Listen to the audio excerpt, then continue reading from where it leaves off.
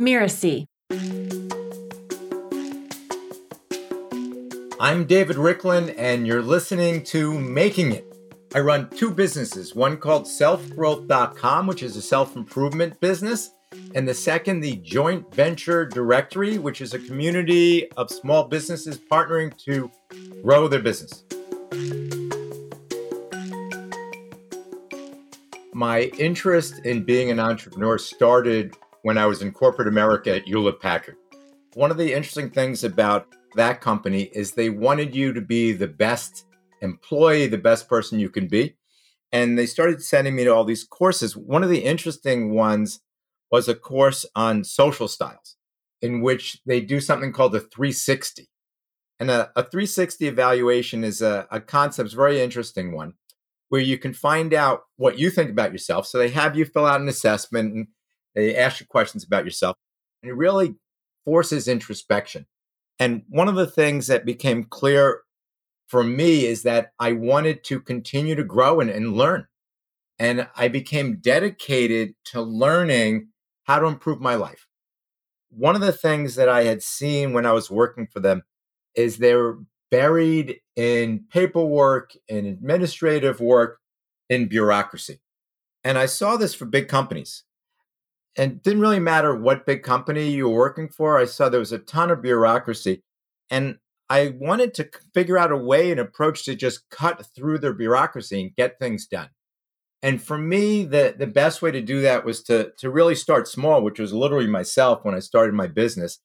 And I had in my head that I wanted to start a business and I had certain ways to do it. And bureaucracy wasn't going to be a big part of it. And the focus was really going to be figuring out what's the most streamlined ways to get things done. And that was my focus when I started my first business.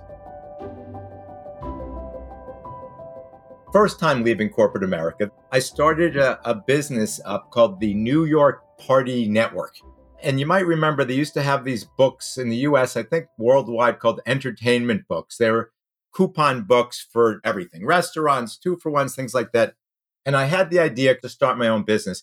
And I started with this one called the New York Party Network. And unfortunately, I didn't have the knowledge to be successful at it. So after a short stint in that, I ended up back in corporate America, earning some money again.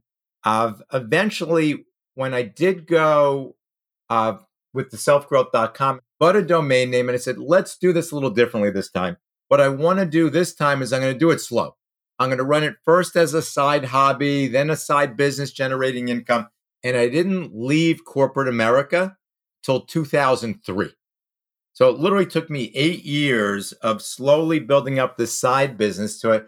I felt to the point where I was comfortable and I could run with it. And then in 2003, I left corporate America for good, ran with my business literally 20 years ago and haven't looked back.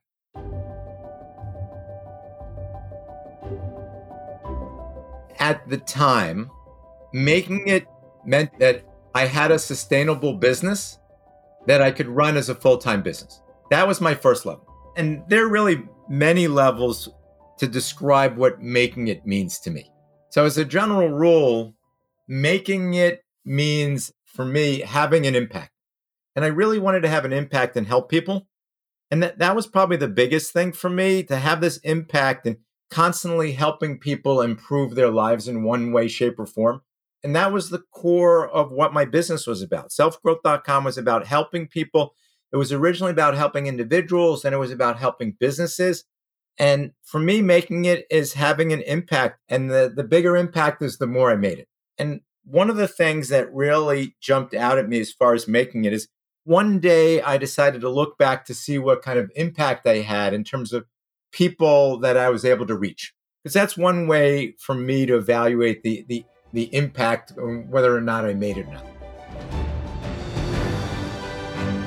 The way the business was set up, we had an advertising model. We had this email list of several thousand people who were all either our current advertisers or potential advertisers. So we literally had two lists. One was our consumer list when we were sending out good content. And the second was our list of advertisers or potential advertisers.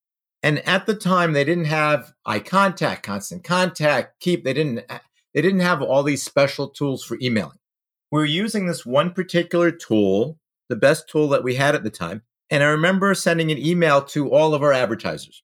And it was a very simple email. It said, just wanted to give you a heads up. We're going to have openings in our newsletter soon. If anybody's interested in advertising with us, please let me know. Something along those lines. It was very innocuous. And what happened when I sent this email out to several thousand people, and these are the people that were going to bring us money and spend money with us, someone responded to the email. And the response was very simple. It was, David, thanks for the email, but I'm not interested. Can you please take me off your list? I didn't really think too much about it. A couple of seconds later, literally probably within a minute, I got another email back. And the email said, why are you telling me that you want to be off David's list? Please don't send this email to me. Apparently what happened when this person responded to me, not only did the email go back to me, it went back to everybody on the list. So his email saying to remove himself went to thousands of people, all of my advertisers, all of my partners. And I immediately started to panic. And the next thing that happened was a third email came back and a fourth email. And people started saying, why are we all getting copied on it? So every email reply, regardless of who it was going to everybody on the list. And this thing spiraled out of control. And within an hour, I was getting the ugliest, meanest emails you can imagine. Go screw yourself, go this, go that. And it took me about an hour and a half and probably 20 to 25 emails later before I was able to stop the madness. And at the end of it, I had devastated my list. And it literally set me back 2 years. 2 years. I was almost ready to go full time with it. And I said to myself, oh my God, this is just, it was bone crushing. It was emotionally crushing. And I didn't know what to do. And I remember sitting around saying, oh my God, this is brutal. What am I going to do? Should I just throw this all away? Should I give up at this point? And while I was thinking about giving up, I remembered this vision I had in my head. And it was the vision of selfgrowth.com. And it was the vision of a website that was going to help literally millions of people. And I kept that vision in my head. And that vision and that picture was the main thing that kept me going. So at the time, I was beaten down, but I clawed my way back up and eventually went full time. I was always in a position where I needed to analyze and self-assess on a regular, ongoing basis where I am, what my weaknesses are. And you're always looking at it. You focus on your mistakes, and people tend to do this, and I'm no stranger to this. So you have all these successes, and then you get a failure along the road. You focus on the failure, and you learn what you need to do to change yourself. So it really forced me, and it still does on a regular basis, and I would say almost a weekly basis, if not a daily basis, evaluating who I am as a person, who I am as a business owner, who I am in my business relationships, my personal relationships. So it's constantly forcing me to do this because I'm in the business of providing self-improvement, personal growth information. So I'm constantly learning. I'm David Riklan, and you've been listening to Making It. To get more information about our joint venture directory and how we help businesses grow, you can find me at jointventuredirectory.com and sign up for our free report. Making It is part of the Miracy FM podcast network, which also includes such shows as Course Lab and Just Between Coaches. This episode of Making It was produced by Danny Burmant and Jeff Govertson. Cynthia Lamb is a supervising producer. Danny Inney is our executive producer. Post-production by Post Office Sound. So you catch the great episodes that are coming up on Making It, go ahead and follow us on Apple Podcasts, Spotify, or wherever you're listening right now. And if you like the show, please leave us a starred review. It's the best way to help us get these ideas to more people. Thank you, and we'll see you next time.